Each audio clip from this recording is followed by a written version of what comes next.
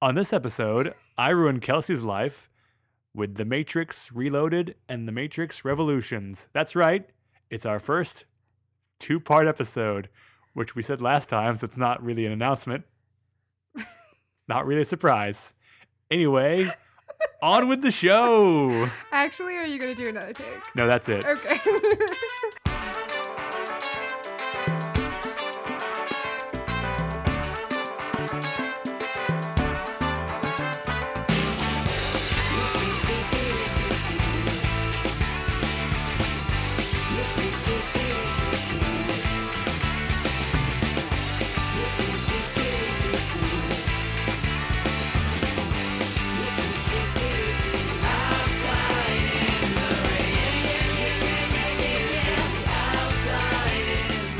Hi, welcome to Ruin My Life, a podcast about forcing your friends to like the things you like, or in this case, the things you remembered liking when you were 13 and haven't revisited since then, but you're pretty sure you liked parts of it. I'm Jason Edwards. I'm Kelsey Goldman, and this is The Matrix Revisited. Ooh, that was good. Damn, that was good. On this episode, we are talking about the sequel to the Matrix movie The Matrix Reloaded. and the sequel to the Matrix movie. The Matrix Revolutions. These movies were filmed simultaneously and released about 6 months apart. They tell basically one overarching story over two films, although the films themselves are very uneven, and the pacing is sort of just is all over the place. These movies were not super well received when they came out. As of right now, The Matrix Reloaded has a, to me, surprisingly high 73% on Rotten Tomatoes, but The Matrix Revolutions has a 36%, which is odd because going into these movies, I remember The Matrix Reloaded being kind of messy but fun, and I remembered literally nothing about The Matrix Revolutions except for one of the climactic fight scenes. But I have to say, my expectations were a bit upended, and I was surprised at what I found. And if you keep listening, I think you'll be surprised too. So, we pick up on Neo, Trinity, and Morpheus. So an unclear amount of time after the last movie, maybe 6 months, less than a year, let's say. And Neo is now this sort of messianic figure in the world of Zion, which we see for the first time. We see Zion, the last human city, and it's bustling with life. It's gray and depressing. It's underground. It sucks. Zion sucks. But they have orgies, so They do have orgies. Famously, there's a scene where Morpheus gives a big speech and then everyone has a dance party while Neo and Trinity are off having sex in a room somewhere. They fucking. A room somewhere. We have no idea. It's not clear. A quote-unquote room. They're in an archway, it looks like, but it's not clear what the... Neo says to Trinity when he pulls her away, I was just thinking, everyone's here. So it's kind of implied that where they go to have sex is a place they couldn't go if people were not like condensed into one area. I was confused about that because they lived on the ship together and they clearly had a room on the ship. They're sleeping in the same bed when the movie begins. Yeah, but it's oh, we could finally have sex now. It's could you not have sex before? Because it seemed like you have more privacy on the ship. Yeah, really, I don't know. It does seem that way. I have to assume that maybe we're not clear on the spatial layout of the Matrix of the ships. It seems like everyone has their own room, but maybe the walls are super thin. I don't know. Anyway, Zion's kind of crappy, but it's home. But more importantly, it's under attack. Oh no! Or it's going to be, as we know, because the doom ship, the Osiris, got word of that giant army of machines coming down to mess everything up. In the Animatrix. In the Animatrix. And this, I touched on this a little bit earlier, but this begins the fragmentation of the plot of these movies. The sequel to The Matrix is not really these two movies. It's these two movies plus the Animatrix plus Enter the Matrix, the video game, which runs parallel to The Matrix Reloaded primarily. I don't think there's anything in there about Revolutions, but it follows the game, if I can just do this sidetrack for 1 second, follows Captain Niobe, played by Jada Pinkett Smith, and a guy named Ghost, who really is not a character in the movies at all. He's there, he's present, but Niobe is involved in the plot, and she has a relationship with the characters. Ghost is just a guy. He's just a fucking guy. And there's about an hour's worth of filmed material in the games that's, shot by the same. Oh, so it's like filmed? It's not like them No, motion no, no, captured? no. It's not motion capture. It's actual like 35 millimeter filmed footage. Oh, wow. Okay. I mean, it's arguably just like deleted scene type stuff, but there's like this is canonical stuff that's in the world of this movie that runs parallel to it and explains like where Niobe is for the entire film that you don't see unless you play the game. That's very weird. It is weird. Similarly, the kid from Kid Story, the problematic suicide endorsing anime from the Animatrix, he pops up here. I don't know if you necessarily need to know him from the Animatrix to get who he is, because he's just like a young kid who's obsessed with Neo. I feel like if you didn't, you'd just be like, who the fuck is this kid and why the fuck is he here? He's annoying anyway, but if you had no idea what he was from, I imagine he would be annoying and inexplicable. and again, like the entire inciting incident of the plot, literally the inciting incident of the Matrix sequel happens in a CGI barely released prequel short film. But whatever. So Anyway. yeah, Neo has to go find the Oracle. She tells him some stuff. He's trying to deal with these dreams he's having where Trinity keeps dying and he's trying to save her. Well, I think you make a good point where like there's a divergence in the plot, whereas like we have Neo trying to figure out what he's supposed to do as the one, and then we have the rest of everybody else trying to save Zion. That's true. And Neo's plotline is And sometimes they converge. they sometimes converge. Neo's line is the least compelling. It's so uninteresting. It becomes, I would argue it's still worthwhile in this movie because that's where most of the cool, choreographed fight scenes take place. And there's still lots of, just cool beat 'em ups. Less shoot 'em ups in this one, a lot more beat 'em ups. Yeah. If you wanted more fight scene, I believe you said that you wanted more fight scene. You wanted more of a fight scene. No, I wanted shorter fight scenes, just more of them. Oh, well, what if we gave you the same number of fight scenes, but they were all 3 times as long? How would that be? No, thank you. Oh, well, here it is. It's called The Matrix Reloaded. The last hour. There's a fight scene in a Italian villa, and also a restaurant, and also a parking garage, and also on a highway. Did I miss anything? There's one in the hallway, but it's very short. Yeah. Doing the hallway fight before Daredevil. It's a significantly less impressive hallway fight than Daredevil. That's true. To be fair. To be fair. Basically, Neo and his gang have to track down this rogue program called the Keymaker, who can help Neo get access to the source code of the Matrix, which will allow him to. The Keymaker is very endearing. Stop the war. Yeah, the Keymaker's just like a quiet little dude they pick up who like rides around with them for about half an hour. But he's sometimes is very charming. I kind of wish he showed up at the very end with like Sati and yeah. and the Oracle. Yeah, spoiler warnings for this 14-year-old movie. The Keymaker dies, and it's legit like a little bit sad. I remember being very upset when he died when I first saw this. I was sad. And it's still. I mean, he's got no character, but there's something about him just very charming. He's very helpful. From the moment they find him, he's not like, where are you going? Where are you taking me? He's like, up, here we go. Let's go. I got the keys. Let's do this thing. Seeking out the Keymaker sort of sets up the entire second half of the movie where they're running around. They're running from agents. They meet the Merovingian, a delightfully wicked little French man. So wicked. Who is also a rogue program who sort of is basically in charge of what is analogous to a criminal underworld in the Matrix. It's still basically a criminal underworld, but some of the people involved are programs. And he's a very interesting character who kind of doesn't really factor into the overarching plot, but he's fun. He's fun. He's a lot of fun. It's kind of like a lot of stuff in the first movie is not maybe necessary. Well, no, it's more just I'm thinking about like the fact that the first movie surrounds this blank slate of Neo with all these other much more interesting and compellingly acted characters, and the Merovingian is just one more in a long line of people like that. He's this very just evil French guy. Yep. Who is just fun to watch.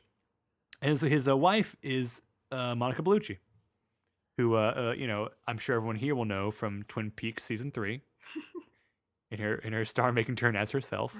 And the other real big thing going on here is that Smith's back. Hugo Weaving. Guess who's back? And he now has the ability. He has been changed and sort of I guess jailbreaking. Is that a thing? They jailbroke the program. Agent program. You jailbreak your iPhone. Yeah. Basically, when Neo flew through him and blew him up at the end of the first one, he jailbroke Smith. He's now a rogue program of his own. He's a sort. virus. He's a virus. Thank you. That's the word. He's a virus. He's a virus. What is a virus but a rogue program? And he's obsessed with control and purpose now. Mhm. But his real big thing is that he like can duplicate himself. He can overwrite a person's entire body and make a copy of himself. I mean, agents could always sort of jump body to body, but he can just sort of do the same thing now, but permanently. Yeah, that sets up a lot of Fun fight scenes. a lot of fun fight scenes and a lot of just fun Hugo Weaving acting against himself. Yeah. Which he's very good at. It really feels like the Wachowskis just liked Hugo Weaving so much they just wanted to keep him Let's around have somehow. 18 of him. And he's important to Neo's storyline and to the resolution of the overarching storyline, but it's mostly just fun. He's like the interesting thing about Neo's storyline, I think, like, and the sort of duality between him and Neo that sort of emerges more in Revolutions, but Yeah, they begin to address that in this one. Yeah. That I don't know if it's explicitly said this at this point or if it's not. That's not till later. But Smith sort of takes he's the opposing force to Neo. He's the anti one. the anti-one. If the one is a Christ-like figure, he is the Agent Antichrist. Smith is. The beast. I can't think of the stupid guy's name from Stupid Ass Left Behind. Nikolai. Agent Smith is the Nikolai. I haven't. That one's for you, Sarah, and probably Andrew, and any of our former and current evangelical Christian listeners. And With- Kirk Cameron. It's for Kirk Cameron too. with an interest in post Apocalyptic? I can't think of the right word. And it's a whole part of Christian eschatology that's like post tribulation or pre tribulation. Let's not get into it. It's just we're just dragging the podcast down. People I always mean- say when they write in, they say Jason's talking too much about the differences between post and pre dispensationalist Christianity. Yeah, you are obviously. So we hear you. yeah. We hear your voice. Mhm. In the end, Neo goes into a room and talks to a guy dressed up like Colonel Sanders, Who is the architect? the architect of the Matrix, who informs him that Zion has existed many times before, and all this has happened before and will happen again. Neo is given the choice to either do the thing all the other previous ones have done and restart the human society with a few people chosen to rebuild Zion. This is like the most like widely mocked part of The Matrix Reloaded is the scene with the architect. First of all, because the architect is a pretentious douchebag who speaks in these highfalutin big city $10 words. How dare? How dare he? And also because what's being discussed is an interesting idea, but it doesn't really. We don't ever get to see any of this stuff really dramatized. Like it sort of fuels Neo's quest going forward, but all sort of feels very abstract in a way that the general idea of the humans being enslaved by the machines in the first movie never felt abstract. Yeah. It seems like there should have been some sort of like really quick flashback montage that might have made it feel more real, but that would have just made it even more disjointed. I didn't hate that part. Like No, I think it's kind of fun. it makes sense to me. Like it's not, I don't think it's that stupid. And like of course he's like, pretentious douchebag. We're not supposed to like him. We want Neo to win in that verbal sparring match. Like Yeah, we're not supposed to like him. It's fine that he's a douchebag. Anyway, Neo's given a choice to either restart the whole Zion thing or leave and go save Trinity, which he does because he loves her so much. Apparently. They're still in love. I haven't mentioned it yet because the movie continues to insist that they're in love, but not show us really, other than have them have sex and tell each other that they love each other not very believably.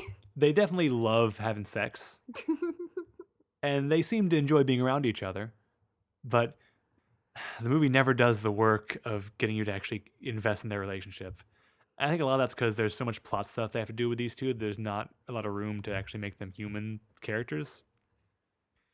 But either way, it so much of Neo's story is driven by his love for Trinity that I think making that relationship more real would have gone a long way to making people care more about these two movies. And the machines are still coming. The Nebuchadnezzar gets blown up. Neo now has the ability to kill robot squids in the real world with his 'Cause mind. He's been to the source code. He's been to the source code and gone back. And also Agent Smith got into the body of a human, by the way, Whoops. named hilariously Bane. Bane. And that's where we leave it. So Kelsey, what'd you think? Not about my recap, but about the It was a movie. good recap. It was a Oh, good thanks, recap. Kelsey. I didn't love it. Like you said, it's kind of all over the place, and I'm still not super invested in Neo and Trinity, who, like, I need to be invested in them to care about his story. And I'm a little bit kind of like I understand why the Matrix is bad, but I sort of am like, are the people who are in the Matrix and don't know they're in the Matrix living terrible lives? They seem like they're okay, you know? Like, it's just the world. Is it bad? I guess it's bad. That's why I think they hammer home the point in the first movie of the fact that the old human bodies are discarded and fed intravenously into the young humans Yeah, to really get across that this is a dehumanizing system. right. But anyway, yeah, so it was just kind of all over the place. There were some fun fight scenes, some fun new characters. We got Link, aka Michael from Lost. Yeah, portrayed by Harold Perrineau. We got Niobe. Niobe, portrayed by Jada Pinkett Smith. The kid, don't really care about him. Link's wife. Yeah, Link is married to Z, played by Nona Gay. Yeah, and then whose sister or sister-in-law is Gina Torres, who's in these movies for a total of 5 minutes. Yeah, 5. That's generous, honestly. Maybe. She's in 2 scenes. I was like, oh, Gina Torres, and then she was gone.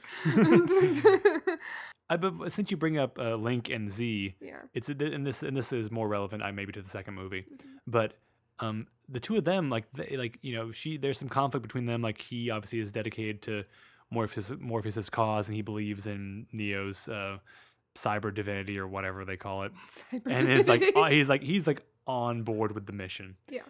And Z obviously is worried because Morpheus's crew has a habit of dying, and she Dozer and Tank, Yeah. the two of the crew members who died, were her brothers. Yeah. So she is obviously, she knows firsthand that this war that Morpheus is fighting has a human cost, and there's like a lot of push and pull between the two of them, and like they love each other, but they're torn apart by this war that's going on. There's like they don't know if they're going to see each other again, and the resolution to that in the Matrix Revolutions is actually very, you feel it. Poignant and It's poignant, yeah.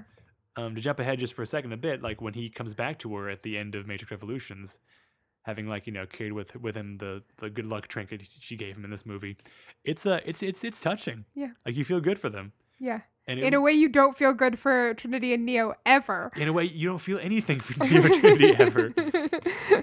And it's so amazing to me because I'd forgotten that happened, and watching it, it's like, well, the Wachowskis, it's good. It's kind of funny to know that they could do this. Mhm.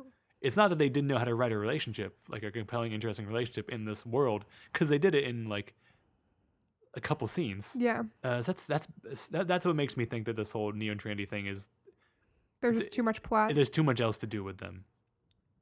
You still think they probably could have done something, but it's just kudos Wachowskis for doing this one thing, but why couldn't you do the other thing that well?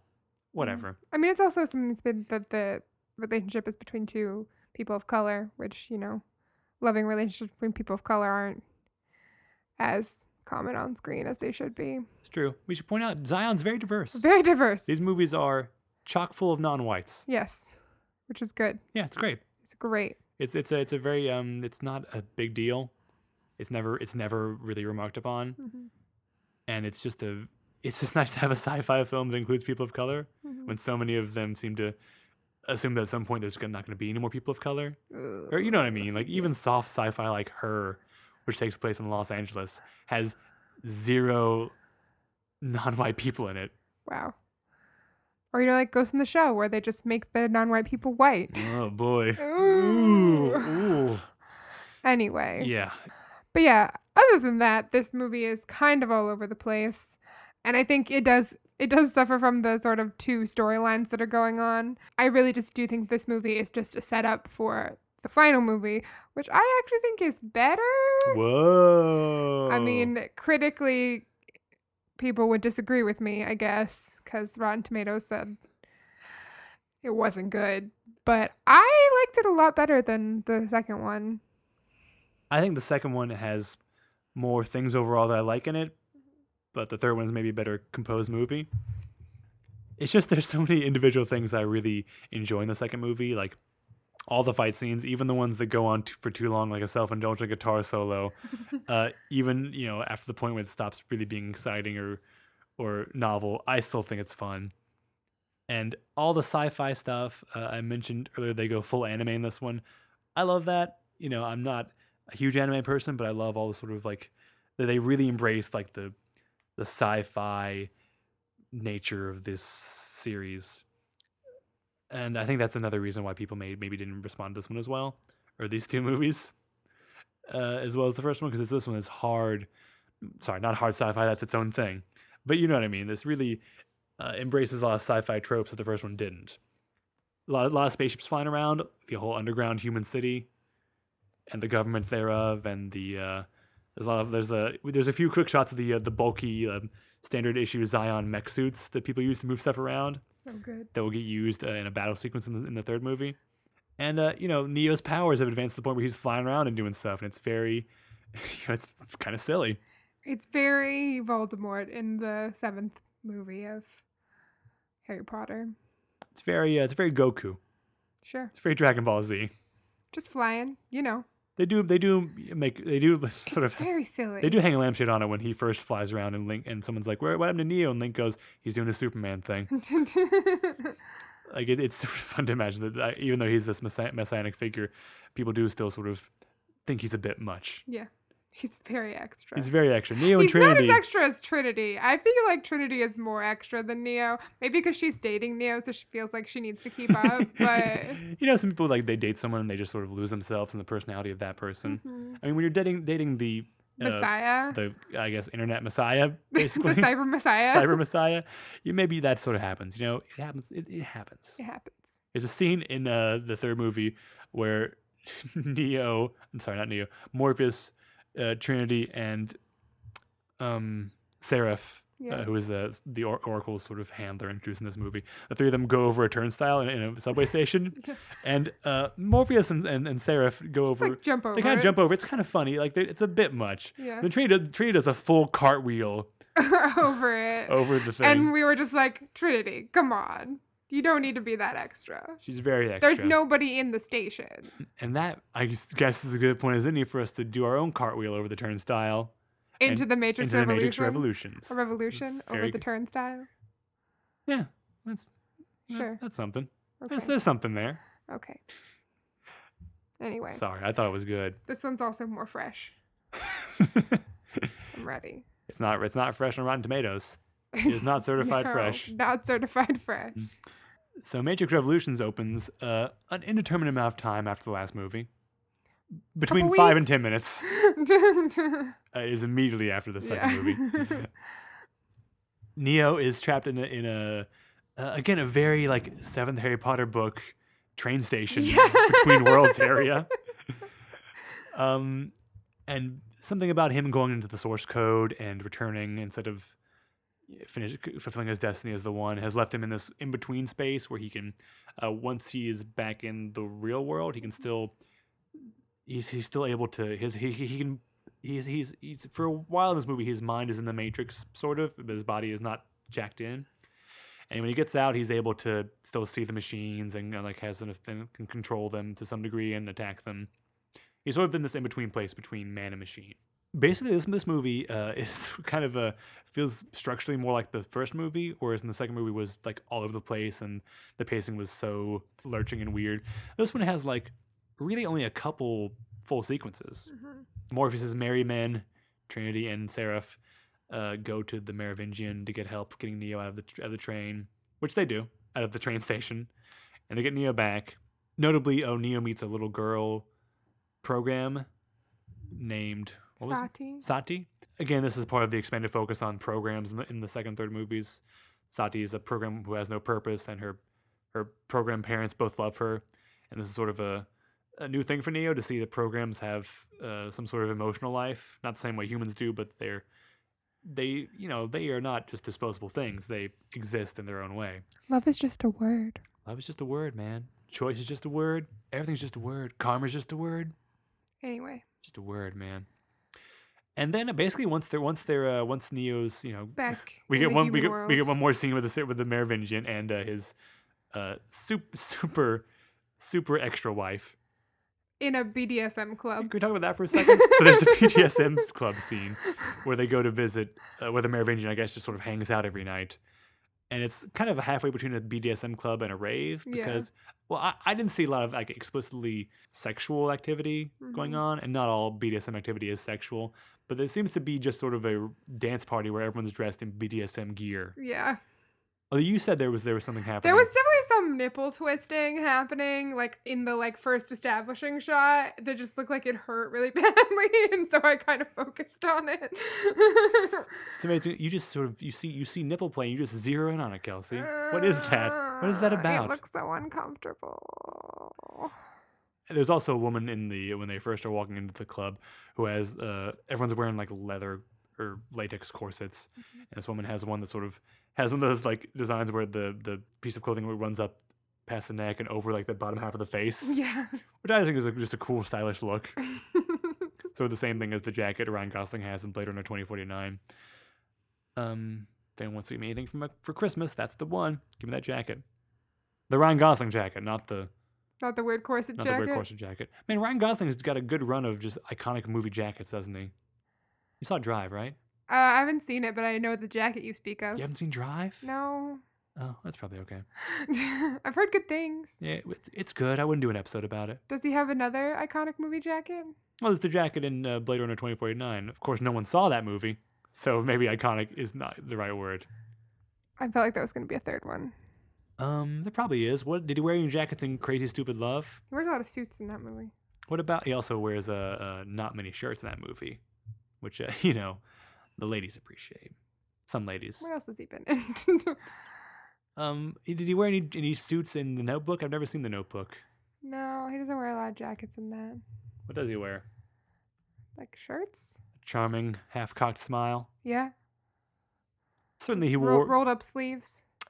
He wore a cool red leather jacket in The Place Beyond the Pines. Oh, okay. So three iconic movie jackets. Yeah. Yeah. Okay. It just felt like there needed to be 3 for it to be like a series. He, of course, wore the iconic Titans uniform, and remember the Titans? Oh, my favorite Ryan Gosling. Well, I mean, I know I make a lot of observations on this podcast. They're just things I'm seeing on Wikipedia when I pull up things to research. He's not been in that many movies. It's, I mean, I'm not going to count them all off, but it's like he's got a pretty tight, fairly strong filmography. Yeah. Good for you, Ryan. Good for you, Ryan. Keep up the good work. Thank What are we you talking for- about? Jackets? Jackets? Jackets? Neo Oh, the BDSM club. the BDSM club. You know. I think it's probably just in there because one of the Wachowskis or maybe both the Wachowskis have an interest in that scene. Yeah. Which I think I've read biographical details about them that indicate that. And also, there seems to be just an embrace of any sort of alternative lifestyle in a lot of their work. I'm thinking specifically of Sense8. Yes. I don't think there's any explicit BDSM stuff in Sense8, but I just get the feeling It wouldn't feel out of place it wouldn't if feel there out of was. place. I'm sure it'd be presented in a very like fact-based, loving way. Yeah. Anyway, so the plot of this movie that we've gotten way off track on. If going by our summary, they probably spent about an hour in that BDSM club. It's like 10 minutes. It's not even 10 minutes. There's no way. Well, it takes them like a while to get there. Yeah. Because I got to do a shoot 'em up for a while. There's a fun Mexican standoff. Yeah. My favorite thing actually is the Merovingian says, "Oh, I'll help Neo," and he goes in this long, very like French monologue about how like the one thing I've always wanted to possess is the eyes of the Oracle. If I will save Neo, who you love very much, if you bring me the eyes of the Oracle. It's this very long thing, and Trini just goes, "I don't have time for this shit," and just tosses that entire like aborted plot thread to the side, and they have a fun little Mexican standoff. Yeah. I use the word fun a lot. I don't know if other people would find these movies as fun as I do, but I thought this movie was fun. okay, thank you. I think a lot of people would not think of. I thought it was a lot easier to follow than the previous one. Right, the plot, though you wouldn't know it from our summary, is actually a lot Yeah. more streamlined and makes a lot more Because sense. those two threads are like actually separated. Once they get Neo back onto the ship, it's very much Neo has to do this and everyone else has to do this, and those people do those things, and then it ends. They literally, once Neo is back in his body, they put the two plot threads on two separate ships and send them in opposite directions. Yeah. And it works. And it works. We catch up a little bit with the Smith who's in the body of this guy named Bane, and he pops up and kills Essie Davis from the Babadook. Oh, Essie Davis. And from, what do you say she was in? Friday Fisher. Oh no, Miss Essie Fisher's Davis. Murder Mysteries. Yeah, boy, Essie Davis. Good for you, Essie. Essie's good. She's also on Game of Thrones. Good job. Have you seen the Babadook? I haven't. It's good. I've heard good things. I like Essie Davis, so It's a good showcase for Essie Davis. Good. If nothing else. should we watch it? Yeah, we should. Not now, but ding. Ding. Well, don't snap your fingers. Oh, I wish we could snap our fingers and make the ding sound happen. that'd be so cool. But that wouldn't make sense because it's a podcast and people can't see us snapping our fingers anyway. Let's just imagine it's happening. That's fun. We have fun. We have fun. Yeah, kills Essie Davis. He kills Essie Davis and he sneaks onto the ship that Neo and Trinity are going off on. And At this point, we kind of know that Neo's not gonna die necessarily. Someone's gonna die. yeah, There's gonna be some self-sacrifice involved in yeah, this. he's taking that ship along with Trinity, who's coming with him because she loves him so much. Apparently. Apparently, they're going off to the Machine City. Neo says he doesn't even say what he's gonna do, but he says He he just has says, to I gotta go. He has to go to the Machine City. He's going to do something to stop the war. He has some sort of plan that he doesn't really let anyone else on. So Jada Pinkett Smith, as Niobe, gives him her ship. And he goes off. And then they go off to get back to Zion in time to stop an EMP that can they can turn the tide of this battle against the machines. Then meanwhile, back at Zion, we have, the build up to and the culmination of this attack on Zion by the machines. And the humans fend them off in those kind of funny, awkward, like middle heavy mech suits. It's great though. It's great. It was a good battle. I like watching it. It's a good battle. And inside that battle, we meet iconic character. We have like 3 different threads inside that battle, but yes, Yeah. but the most important. Yeah, well, we have Kid. Kid finally comes to play in the story where he sort of has to prove himself in the battle, which is not a whole lot of story, but they don't make it into more than it is. It's just, Captain Mifune. we have it's really a pretty well organized battle sequence because we know Yeah. enough about the characters we're following to ground ourselves in what's going on, Yeah. and we care about them to different degrees. Mhm. Link's wife Z is there, Mhm. and we meet in a out of nowhere. She's hanging out with this person named Chara. Who is revealed as her like what I would say like mortarboard partner, basically. Yeah, like Chara's got a big old bazooka basically, yeah. and Z runs around behind Chara and fills in their Loads in the show. loads in the shells, and Chara takes out an entire machine giant drill with this bazooka gun. Yeah. Chara, Kelsey, you and I were invested in Chara from the moment they appear on screen. Yes. Because Chara has what in our world would be a very, very coded queer haircut. Yes. Although, to be fair, in the world of The Matrix, that may just mean that Chara just got out of The Matrix a little while ago Right. and their hair hasn't grown back in yet. Right. But whatever, Chara's amazing. Chara's amazing. Oh, the little squid robots get him. And Oh, the squid robots. yeah, it's rough going when Chara dies. Hmm. A character we knew was gonna die. A character we knew was going to die, who we meet an hour and 20 minutes into the third movie in a series, who you and I were immediately invested in beyond even the main character.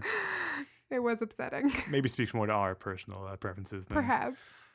They were great though. They were great, though. R.I.P. Chara, rest in power. Rest in power. Hero of the Revolution. Niobe gets her big showy moment where she could fly us through this amazing path through the...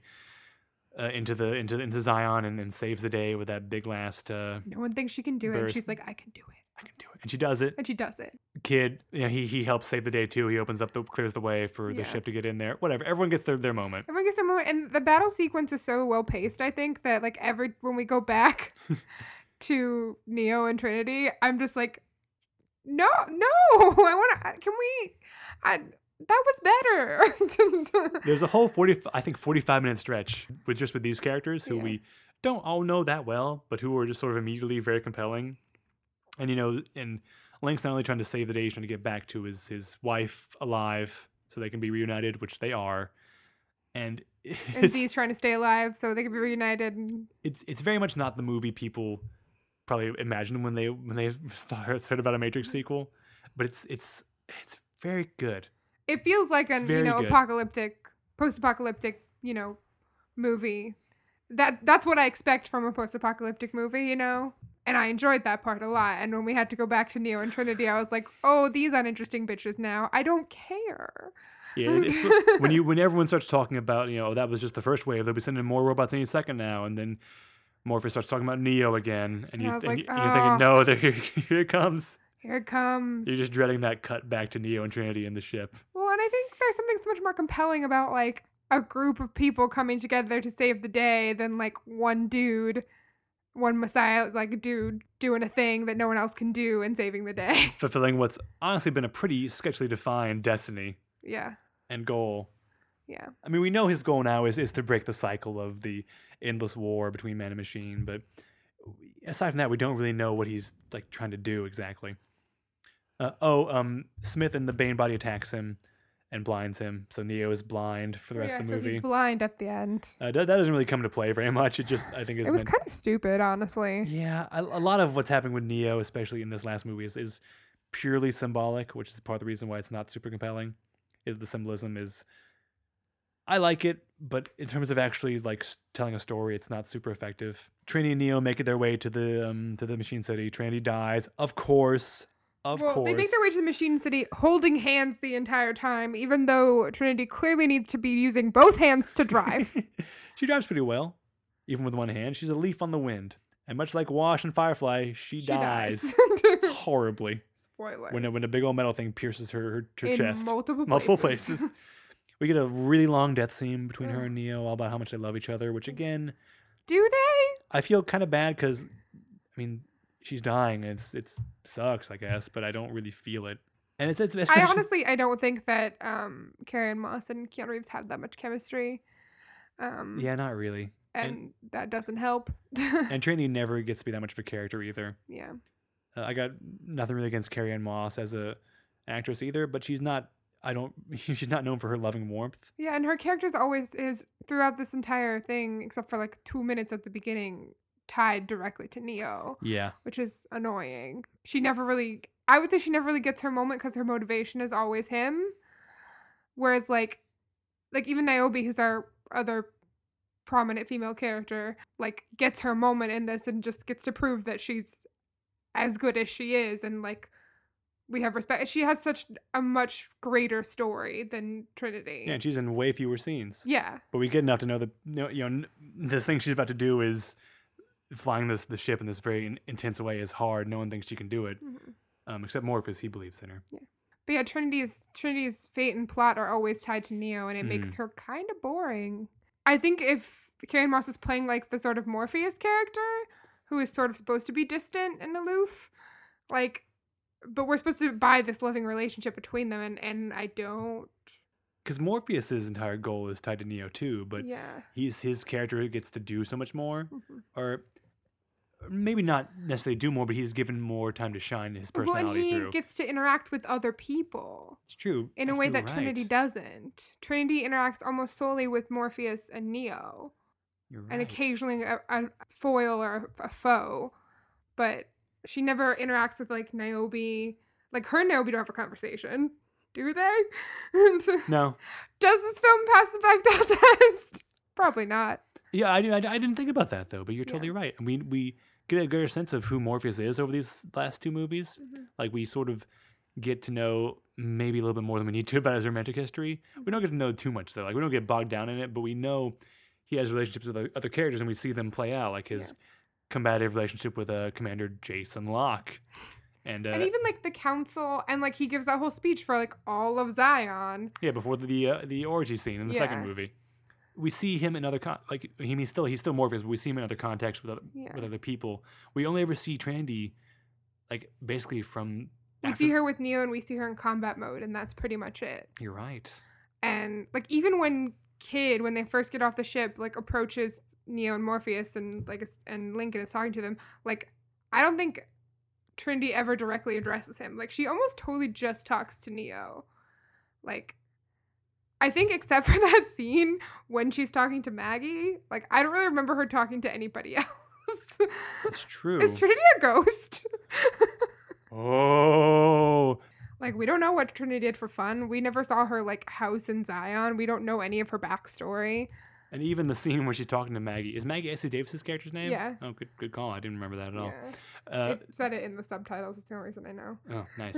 They are explicitly not passing the Bechdel test because they are talking entirely about Neo. And is Neo going to be okay? What about Bane? Bane's going to be okay, but I'm really worried about Neo. Yeah. You're right. I mean, like as soon as they get off the ship in the second movie and they get back into Zion, Neo's about to have like interact with all the people who think he's like a godlike figure. Yeah. Trinity literally is like, "You go do this by yourself. I'm going to go off and I'll meet you up later with you later for sex." Yeah. I never thought about that, but you're totally right. She doesn't interact with anyone else. And also Maggie dies like right after we see her talk to Trinity, so Trinity's a ghost. She's a ghost. Or a Ah. program. Ooh. Wait, what? But Or then everybody would go see she's her. in the real world though. Oh, I don't know. She's a ghost who can jack into the Matrix. Not to be confused with the character whose name is Ghost, or the two twins who act like ghosts. Where Neo makes it to the Machine City, starts talking to a giant baby face made out of robots, and says, "Hey, I know This is kind of where you lost me on the seriousness. and this is where it gets the most serious too. I Like this is when know. the Christ allegory stuff really kicks into overdrive. Neo says, "Hey, I know Smith is taking over the whole Matrix, and he's like kind of wrecking your whole shit. If you let me in there and I'll take care of Smiths for you and save your whole, I'll save you basically. You have to promise me there'll be peace between humans and robots." He doesn't say in those words, but that's basically what his offer is. It's implied.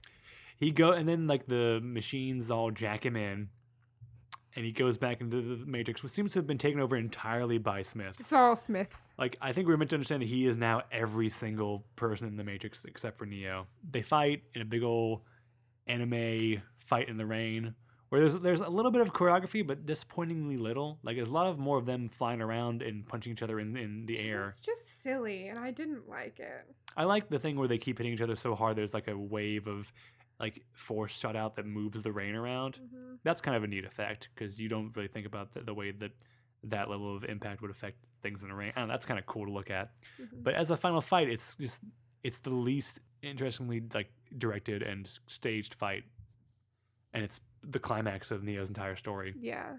Neo kind of beats Smith, but allows himself to be taken over by Smith. But that's apparently the only way he can destroy Smith, because he destroys Smith.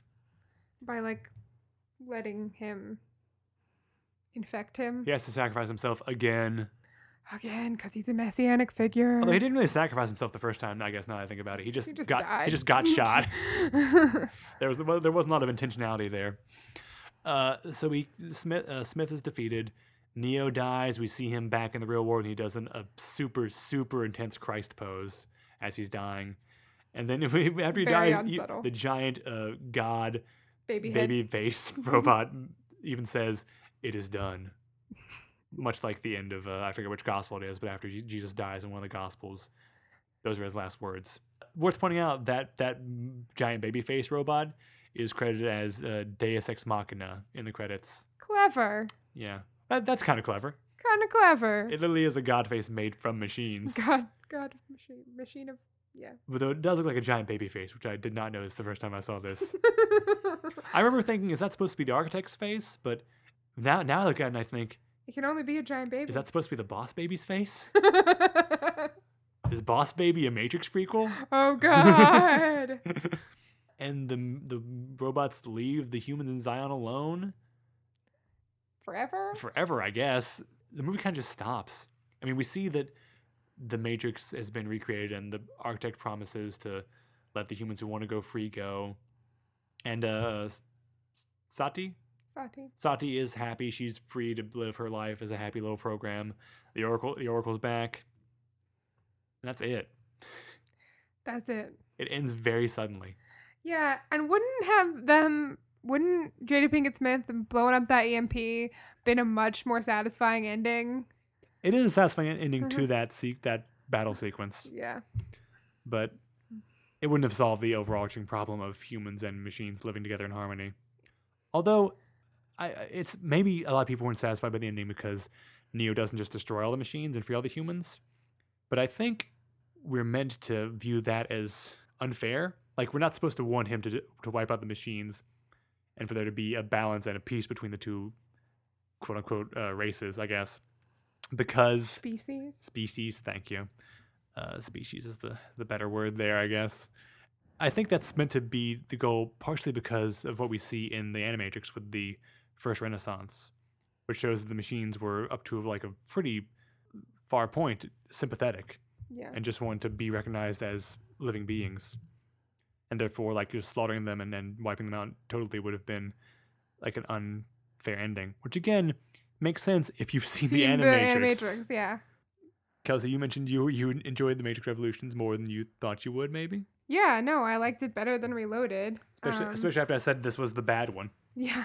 And I think the other characters were so much more compelling in this one that it distracted from how boring Neo and Trinity are, basically. And there was a lot less Neo in this. He goes away for, again, an entire act of the movie, Yeah. basically. So that was nice. And even the stuff, the one, sequence where we get him before he's back in the real world with, like, the train station was, like, interesting. And, like, the train man, like, I thought that was watchable and, somewhat interesting.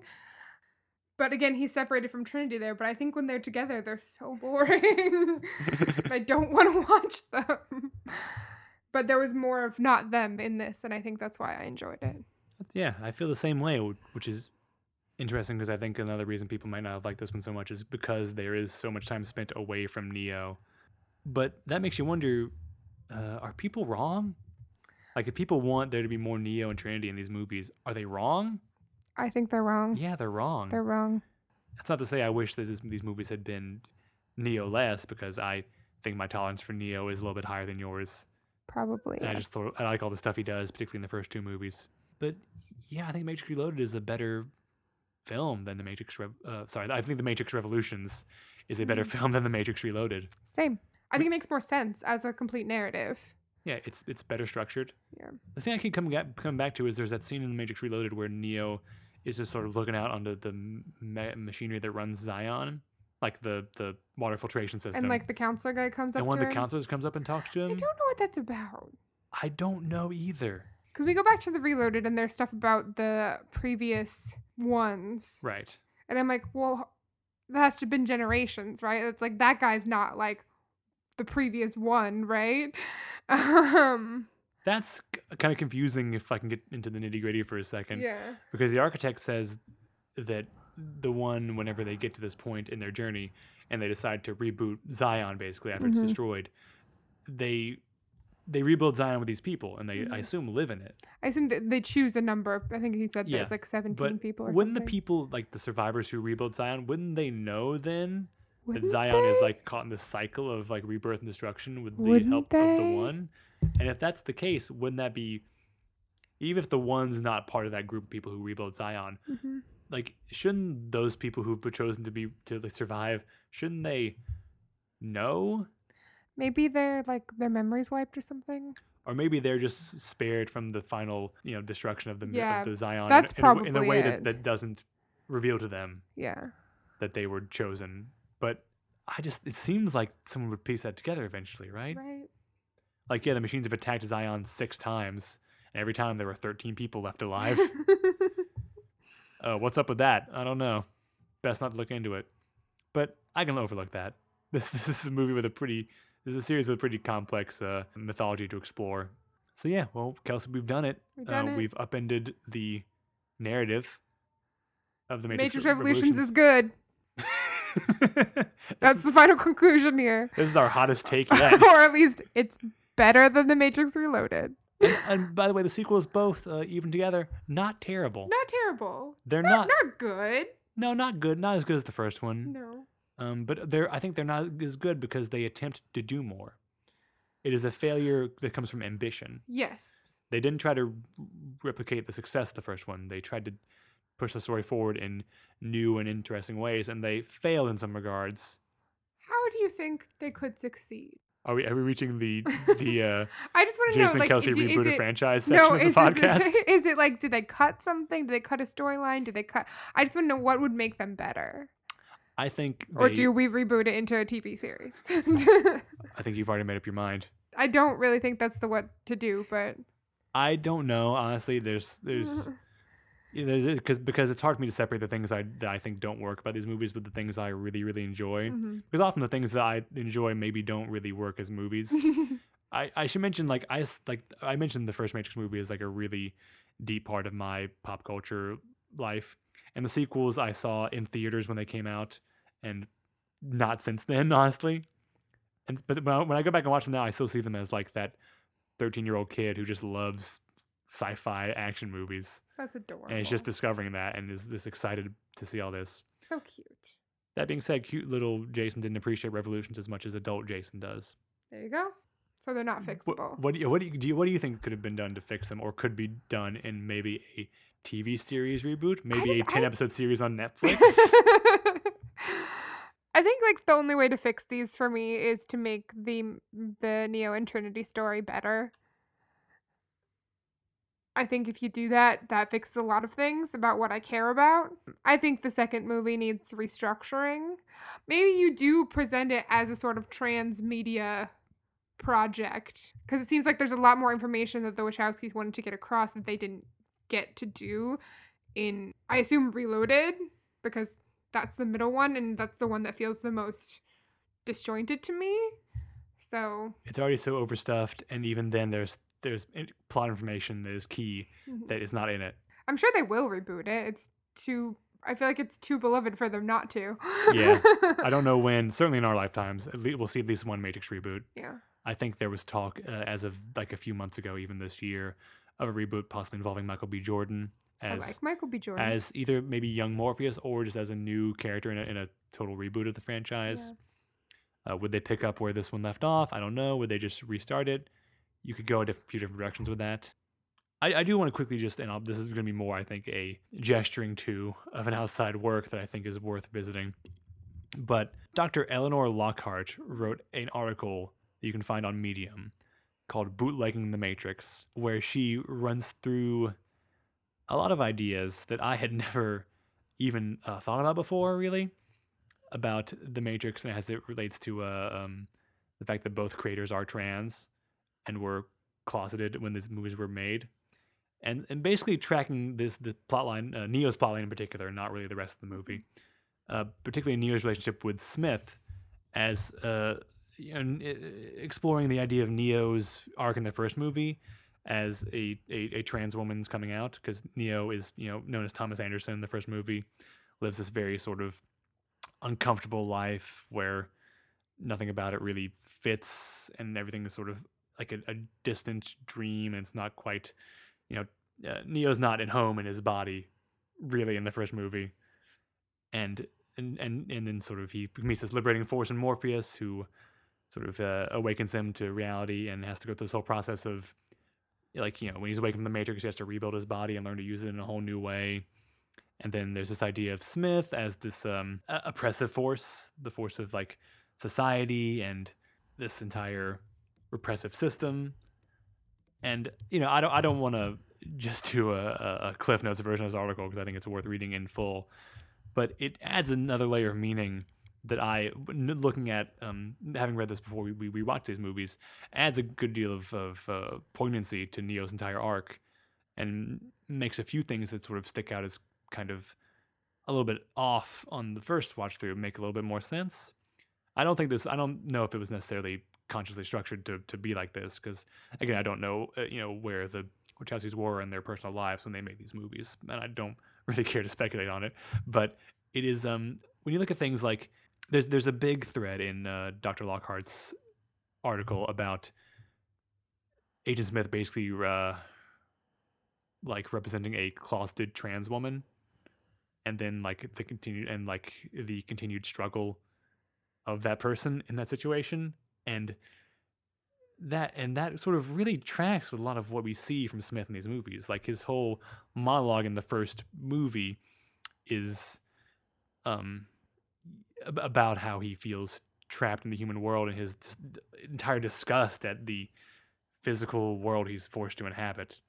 And then in the second and third movies, there's a lot more complicated stuff that I don't want to run the risk of misquoting or misrepresenting. But for instance, like we see, there's one very short scene that's referenced again in the third movie, where the Bane, after Smith has entered Bane's body and has possessed him, is cutting his arm in an act of self mutilation, and that's that's not really it doesn't really play out in anything. Like that doesn't pay off at all.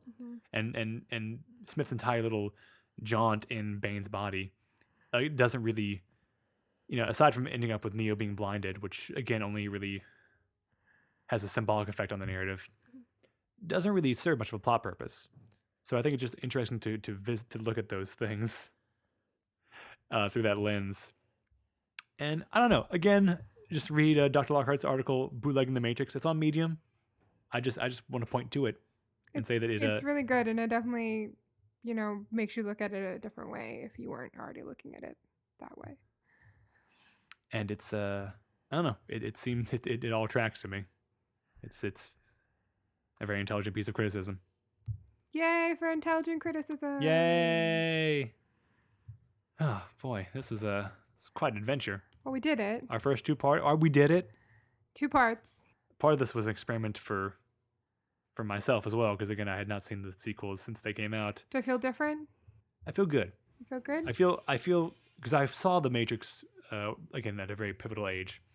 I saw the sequels right at the age where I was becoming very sensitive to criticism of things I enjoyed, to where like if the popular consensus was that something was not good, that would ruin it for me forever.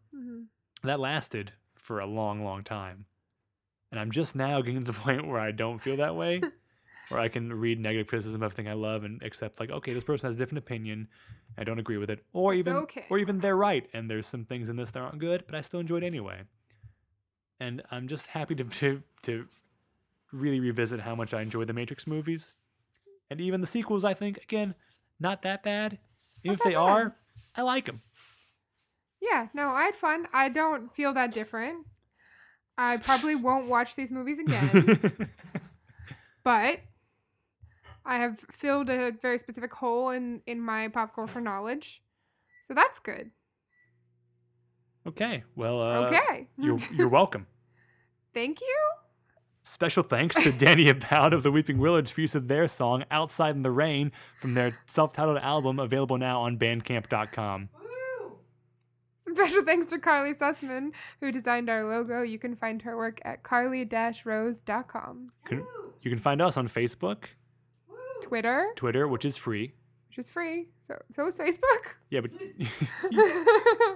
but Twitter is free. Yeah, we are on Facebook and Twitter. You should find us there. Follow us. Rate and review on iTunes if you get the chance. Please rate and review on iTunes. If you have not, please do it. Do it. Share with a friend. This episode is our hottest take by far. Most of our episodes have few hot takes. Yeah, but this is a real hot take, y'all. This is a hot take. This is a positivity hot take. Woo! A hot take, I think, that is not saying actually this thing is bad, or actually this thing is brilliant and you're all stupid for not recognizing that. I think it's a fine hot take. Yeah, I think it's actually, this thing's pretty good, Maybe it's more of a warm take. A warm take. It's a warm take. Because no one's going to burn their hands on this take that the Matrix sequels aren't that bad. So, anyway. From our family to yours. Happy holidays. They wish I would go ahead and fuck my life up. Can't let them get to me. And even though I always fuck my life up, only I can mention me. They wish I would go ahead and fuck my life up. Can't let them get to me. And even though I always fuck my life up, only I can mention me. Only I can mention me. Only I can mention me. Ba ba ba, bum bum bum bum bum Moran, bum bum bum bum bum Moran, bum bum bum bum bum bum Moran. You gotta bomb my rain. Take my hand. You got me rocking and a rolling, rocking and a reeling. Bomberan, bomb bomb, bomb bomberan. Bomberan. Yeah. John McCain said that. Bomberan. No, he sang that song too. Really? I forget when it was. I don't think it was when he was when he was campaigning for 2008. But at one point, someone asked him what his plan for was Iran. He said, "You know that old Beach Boys song, bomb, bomb, bomb, bomb, bomb Iran." Sorry. He wanted to be president.